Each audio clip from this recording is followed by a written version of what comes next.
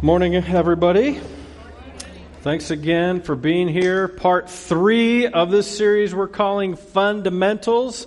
Basically, the entire premise here is whatever stage you're at in life, it could be student, parent, just working, wherever you're at, we feel like there are some fundamental things that you need in your life in order to succeed. And I love the quote that's there on the video, failing to prepare is preparing to fail. And I don't want any of you to fail, especially at life, but even more importantly, I don't want any of you to fail at Christianity. And the same principle applies, that there are some things in your Christian life that you need to put in to your life in order to succeed in Christianity. And I wanted to spend 4 weeks exploring what those things are, how you can actually apply things to your life to help you live more for God. And so even if you're a long-time Christian, I think there are some principles in your life that are fundamental that you need to be reminded of, because even professional athletes practice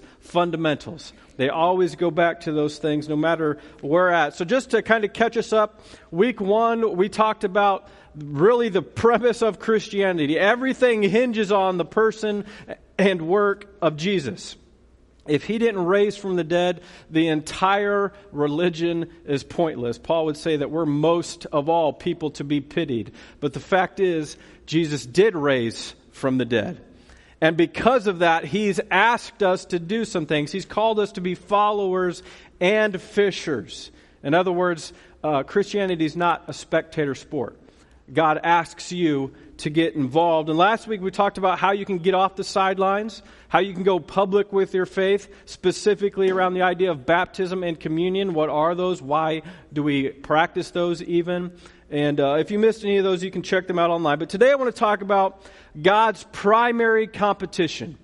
You need to understand that there's some things in your life competing for God's time and competing for your ability to succeed in your Christian walk. And so just as a preface here, I feel like my job as the pastor is to kind of stay up on current events and what's happening in the news. And so like many of you, I'll do things like read papers or magazines or stories online. And I continually find myself reading these stories about new scientific discoveries that people are spinning because they're really just old stories. It's things that we all know already, yet the authors put a spin on it to make it sound like they've discovered the secret to all humanity and productivity and happiness. And they write stuff like, if you'll just go to bed earlier, or if you'll just wake up earlier. What's key is you got to get 7 to 9. You got to get a tight 7 to 9 hours. But if you'll just go to bed earlier or wake up earlier, then you'll be more productive. And then somebody else comes along and says, no, it's not about the quantity of sleep. It's about the quality of your sleep. And so they develop these, Fitbits and whatever to help track your sleep patterns, mattresses and pillows. And you got to have all these things in order to get more quality sleep. It's not necessarily about the quantity. And then other people will come along and say, no, it's not about quality. It's about taking a nap. Any successful person, they took naps. They just napped periodically along the way. They stayed up way late, just took naps. And then you start to do these things. You start figuring out your sleep patterns. You start tracking it. But then you read that, no, it's not about sleep. It's all about what you eat. It's about sugar intake. So then you got to, if you want to be productive and happy, you got to start eating the right way. And you eat as many calories as you burn off. And that's how you'll become productive. But then nobody can agree on anything because some doctor says, well, no, it's not about the calories. It's all about metabolism, right? So you got to eat 5 small portion meals a day. That's the secret. And then somebody else will come along and says, no. It's all about not eating gluten. Yet nobody can tell me what gluten is. Like, this is some phantom myth. It's like some people are allergic, some people aren't allergic. Nobody has any idea what gluten is. I'm convinced of that. But somebody else will then come along and say, no. Again, it's not about sleep. It's not about food. It's all about working out. It's how you work out, but nobody can agree on how you work out. Some people say it's high reps, low weight. Some people say it's high weight, low reps. Other people say it's all about cardio. Then there's yoga. Everybody knows yoga is going to solve all your problems in life. That's how you're going to be happy and productive.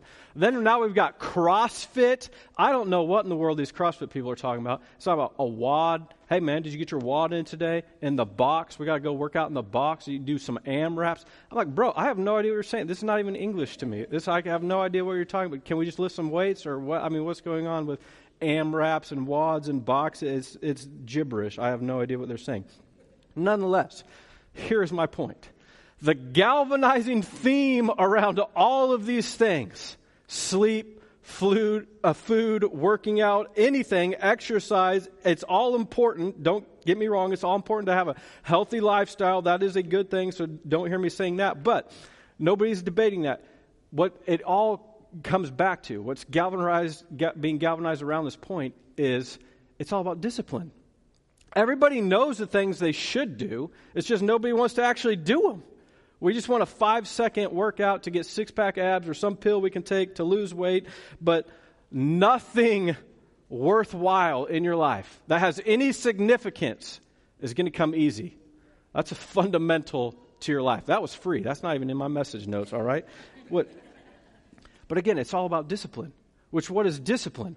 Discipline is doing the things that you don't want to do, but know you should do it. And again, if people would just discipline themselves, they would see progress. And I feel like that's what every person in life is really chasing after, isn't it? Progress. We want progress in our checking account. We want progress at work. We want progress in our weight loss. We want progress in our parenting. We like to see the fruit of our labor, especially in human endeavors. And the problem with Christianity is sometimes we don't always get to see that fruit right away. And so we've got to do some things that are very much disciplined and that are very much things you probably don't feel like doing, but nonetheless, they're going to lead to progress.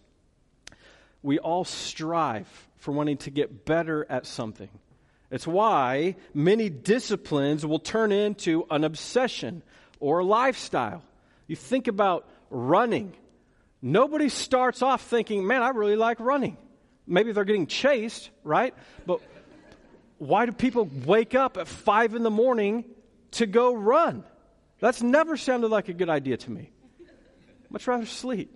It's the run of my dreams, right? But why do people do it? Because an obsession has turned into a lifestyle. They started doing something that they didn't want to do, but they knew that it would lead to this, a healthy lifestyle. So they decided to keep doing it. Same thing happens in instruments, practicing the piano. That's why every parent makes their kid practice the piano with that metronome. You just want to break the thing, throw it through the wall, whatever. But eventually you're hoping that discipline turns into a delight, that they'll enjoy playing. It goes for being committed in the garden or whatever. You typically start something that you don't like in order to see a result, to see some progress. And then once you get to see that progress, now it becomes a delight. It's what we all want. The results of our discipline outweigh the fact that we don't enjoy doing it. So the truth is, God wants to see your progress too. God wants to see you progress in some areas of your Christian walk and of your Christian life and of your faith. And you might initially hate doing those things, but God still calls you to do it because He knows that they're going to make you a better Christian and a better human being. So I want to show you this in Scripture. I want you to realize I'm not making any of this stuff up. So if you brought a Bible, go ahead and grab it. Open it up to Matthew. Matthew is in your New Testament. If you're new to the whole Bible thing, you need to realize there's two parts of your Bible. There's an Old Testament and a New Testament. That word testament comes from Latin, which is a translation of Greek. It literally means covenant. So you got an Old Covenant and a New Covenant. The Old Covenant is the law of Moses. The New Covenant is about grace and Jesus. And so Matthew is the first book in this New Testament. I'm not sure how many of you thought about this, but your faith is very much like a muscle. And it needs to be worked out and grown. And it requires discipline in order to grow it. Your muscles don't just happen, right? Neither does faith. The Olympics are on right now. If you went up and talked to an Olympic athlete and said, hey, man, how'd you make it to the Olympics? I guarantee none of them said, well, I just prayed and God showed up. Here I am. You'd be like, what? No. They say, no, I woke up every morning at 4:30 and went and worked out and worked hard to get to this place. It required a lot of discipline and a lot of work, and it wasn't just a miracle and the Holy Spirit fell on me and here I am. Yet how often as Christians is that our approach to life? God, why don't you just fix this? And then we never actually do any work. What we're going to see today is God actually requires you to do some work. He needs you to do some things in order to help grow your faith. More specifically, your Christian walk and discipline. Okay? So you want Matthew, big number 6, little number 1. It reads, be careful not to practice your righteousness in front of others to be seen by them. You see that? Be careful not to practice your righteousness. In other words, it's assumed you will be practicing righteousness. It just says that you have to do it not in front of others to be seen by them. Look at your neighbor and say, good thing we're here practicing. Right? Right. Be careful not to practice your righteousness in front of others to be seen by them. If you do, you will have no reward from your Father in heaven. You see that? Reward by God. Apparently God gives rewards. He cares about progress. So when you give to the needy, assuming you do, it must be part of practicing. So when you give to the needy, do not announce it with trumpets, as the hypocrites do in the synagogues and on the streets, to be honored by others. Y'all seen that movie Aladdin? Anybody seen that? You remember when he wishes to be a prince and he's coming through the streets, make way for Prince Ali, right? He's throwing money and everybody, right? Nobody's on that. All right, well, that's what it reminded me of. He's coming through, throwing money. People are scrambling to get it. Apparently, that's how people used to give to the poor way back in the day. They would announce it with trumpets, and they'd come through, and everybody wanted people to look at them and know that they're the ones giving you the money and the bread and all that. And Jesus says, no. Don't be like that. Don't be like Prince Ali. So when you give to the needy, do not announce it with trumpets as the hypocrites do in the synagogues and on the streets, to be honored by others. Truly I tell you, they have received their reward in full. What's their reward? Honored by men. Yay. Congratulations. Verse 3. But when you give to the needy, assuming you do not let your left hand know what your right hand is doing, so that your giving may be in secret. Then your Father, who sees what is done in secret, will reward you. Again, God rewards people. Let me ask you a question. What if you really believed that God would reward you? Kind of change the way you view your money, wouldn't it? You wouldn't be like getting alligator arms every time the money came by, right? I mean, you'd be like, I'll get this check. No, that wouldn't happen because you've changed your view on how money actually needs to be used in your life. Because now when something like that would happen, an opportunity to give to the needy, an opportunity to give come across, you'd be like, all right, another chance for God to reward me. If you believe that God would in fact reward you. See, the reason most of you get nervous in church when the pastor starts talking about money is because you don't actually believe that God will reward you. Let me say it this way. You trust your money more than you trust in God. That's why you get nervous. It's a faith issue. It's a faith tension. It has nothing to do with the money. Now, you would never actually say that verbally. I totally understand that. You don't have to because your checkbooks have already said it. Because you're not giving the way God asks. One of the fundamentals to the Christian faith is God is the source of our security. Amen, somebody? Listen to this, Psalm 46:1. God is our refuge and strength, a very present help in our trouble. Psalm 9:10. Those who know your name put their trust in you, for you, O Lord, have not forsaken those who seek you. Psalm 125. Those who trust in the Lord are like Mount Zion. They cannot be moved and abide forever. Psalm 61. For you have been my refuge, a tower, a strong tower against the enemy. See, King David had it figured out. He knew that God was the source of his security. Had nothing to do with his wealth, had nothing to do with his army. It had everything to do with God. Psalm 40, one of my all-time favorite passages of Scripture. It's actually how we named this church. It says, you pulled me out of a pit of destruction. You set my feet securely on a rock. You put a new song in my mouth, new anthem. Many will see and many will hear and put their faith in the Lord. Yes, Jesus, God, is the source of our security. Jesus, just a few verses later, here in Matthew chapter 6, says this, look at the birds of the air. They do not sow or reap or store away in barns, and yet your heavenly Father feeds them. Are you not much more valuable than they? Rhetorical question, yes, you are. And God provides. God is the source. The problem is, here in 2016, nobody really believes that.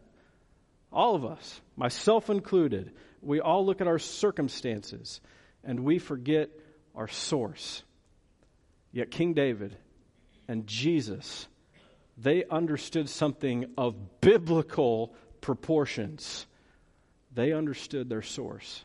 They understood that God was the source and that He wants to be your source. This is why money is such a big deal, because it's literally the only thing that you will look to in your life to help you more than you'll look to God. You trust in it much more than you trust in Him. It's God's chief competition. Hence the sermon title today. Money is God's chief competition. Can I just point out something rather obvious? If you open up your Bible and just read it, the very first line in your Bible says, in the beginning, God. You'll notice your name's not in there. My name's not in there. It's in the beginning, God. Fundamental to our entire faith is that there was nothing, and then God spoke. And then there was everything. So before you read anything else in Scripture, God likes to just remind you that, hey, I want you to know that I got this whole thing started.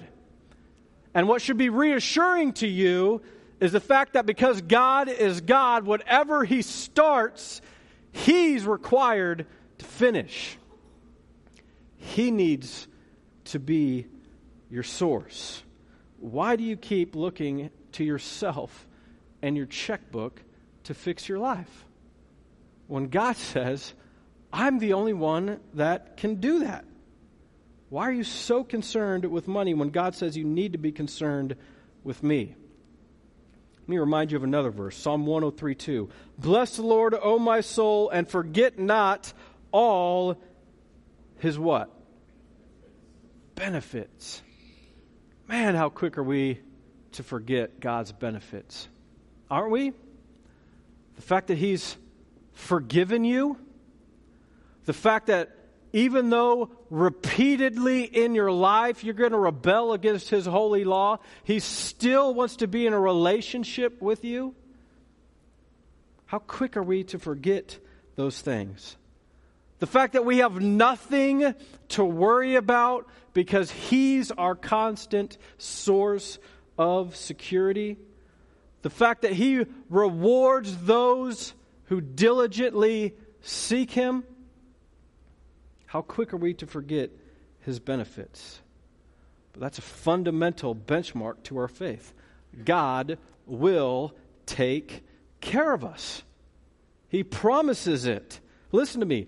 Maybe instead of telling your God how big your problems are, you should tell your problems how big your God is.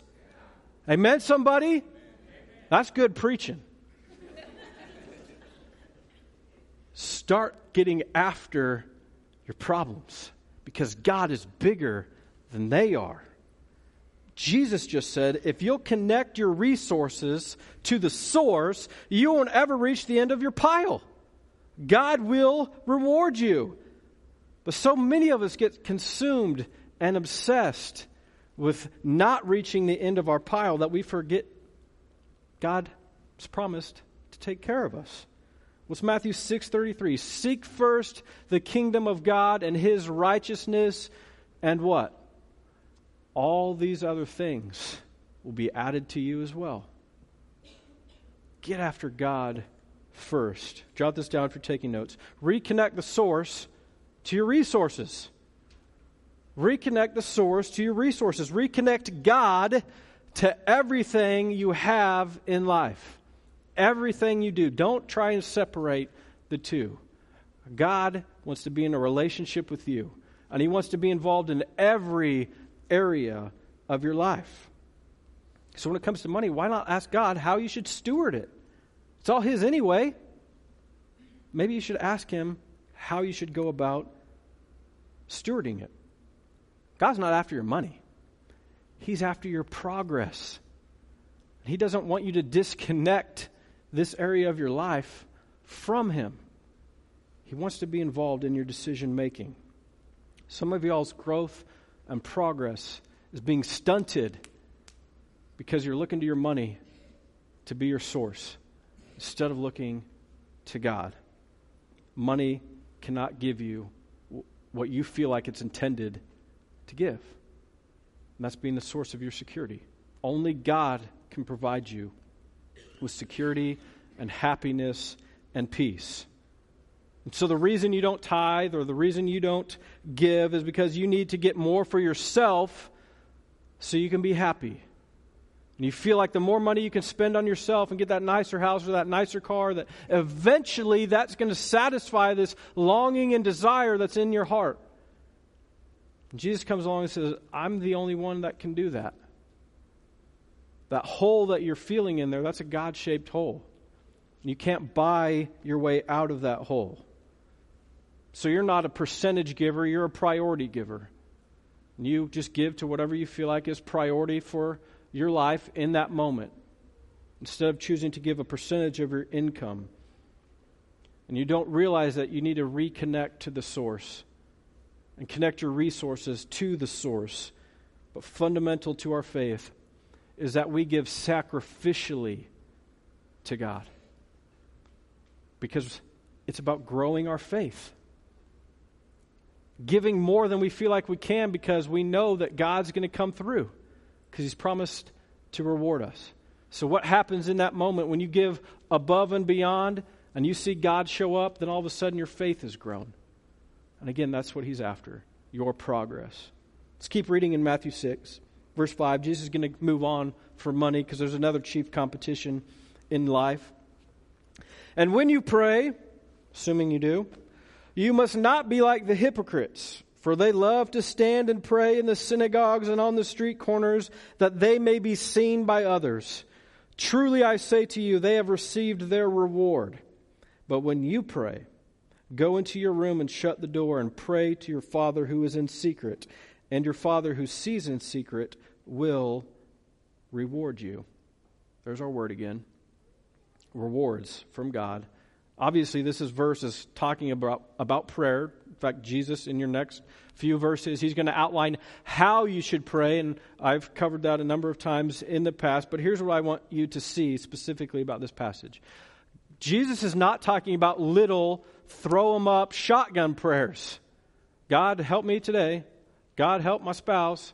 God, bless this food. God, fix my marriage. No, He's talking about deliberate going into your room, closing the door, taking the time to actually pray prayers.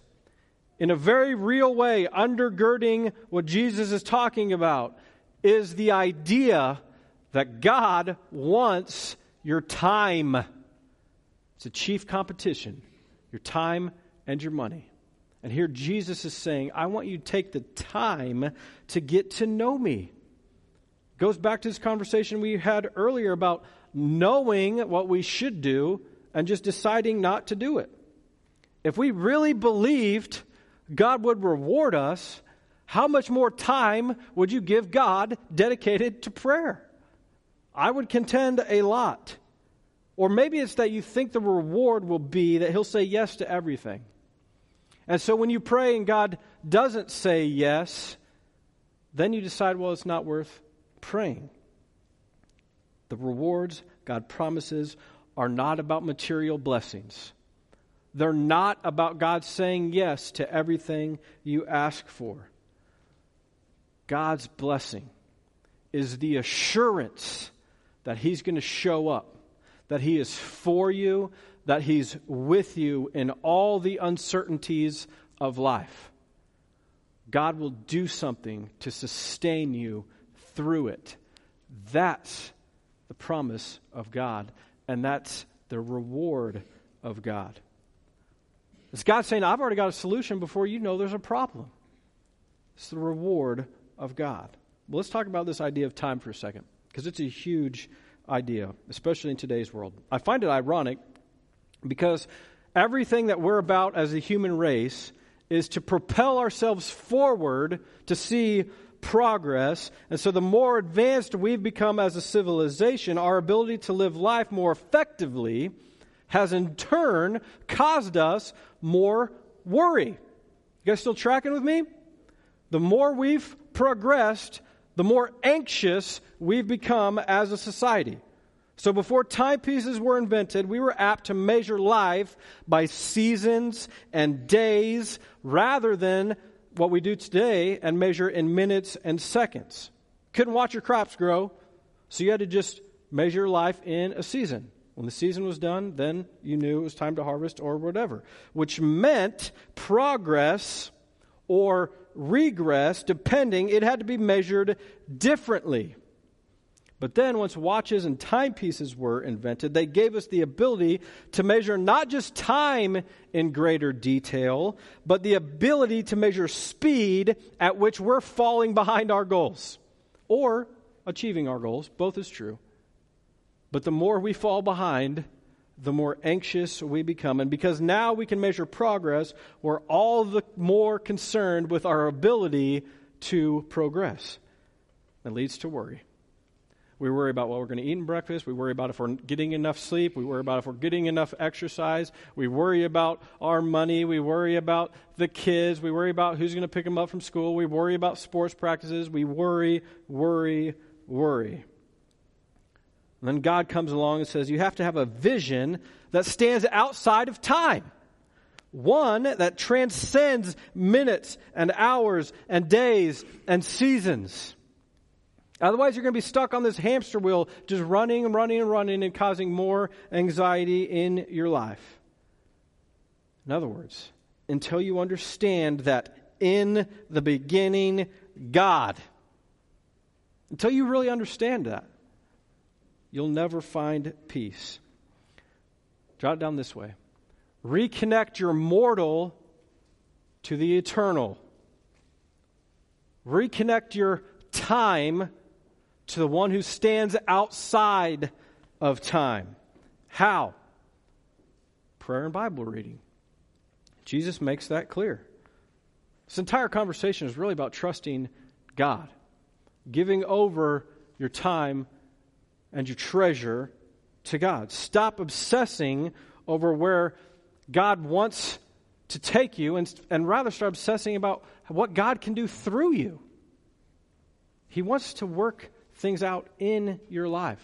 You just have to allow Him the opportunity to do that. Now, we don't have time to continue reading here in Matthew 6, but if you would continue reading on, Jesus is going to talk about fasting. You really want to track your progress within this Christian faith? When's the last time you fasted? It's a big question. But Jesus said this is the next step in your maturity, to fast, to seek Him, to get more in love with Him, to trust Him for everything. But let me get super practical here. So how can Monday look different because you came to church on Sunday? Here, I'll give you two things. Number one, give God the first portion of your money. You need to give God the first portion of your income. Now you notice I didn't say how much. I just said you need to give God the first portion of it. This is because God's not interested in the amount. God's interested in your heart. And I can tell you what I think the Bible teaches, and it's that you should give 10, you should save 10, and you should live on 80. That's just a very good habit to get yourself into, give God the first 10% of your income, save 10% of your income, and live on the 80%, I think that's going to set you up for success in life. If you think, man, this pastor, all he wants is my money. Look, give 10% somewhere else. I don't get a raise for this, right? That ain't commission thing up here. Give it somewhere else. I don't care. But God wants you giving your money because he knows it's the chief competition to your heart and your soul.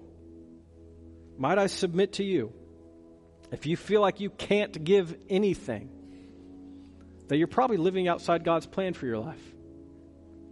Because he's asked you to give. You say, well, my bills are too great, Pastor. Maybe you're living outside your means. Maybe you need to find a second job. I don't know what it is. I'm just telling you, God's asked you to give. Because it's a way to reconnect to the source. Because when you're not, you're living in this trap. And you feel like money is going to somehow make you happy and productive. And it's not. God is. He wants control of your life. What else do we do? Number 2, give God the first portion of your time. Give God the first portion of your time. Wake up 10 minutes early. I know, I'm not a morning person, Pastor. Nobody is, right? And those that are, they're an angel or something, okay? Because nobody really likes the morning. But how important is it for you to say, God, you're so important in my life that I'm going to give you the first portion of my day? Because I want to reconnect with you. Again, God rewards that. He's promised us to reward you. I think it's worth pointing out that these do start out as disciplines. And just like every other discipline in your life, they're beneficial even if you had a bad attitude. You might have a bad attitude working out. Working out's still beneficial. You might start out this way as having a bad attitude of praying and reading the Bible and tithing. But nonetheless, God still rewards it. Because he knows it's lining up with how he designed the world to work. The goal is that they will turn into a delight.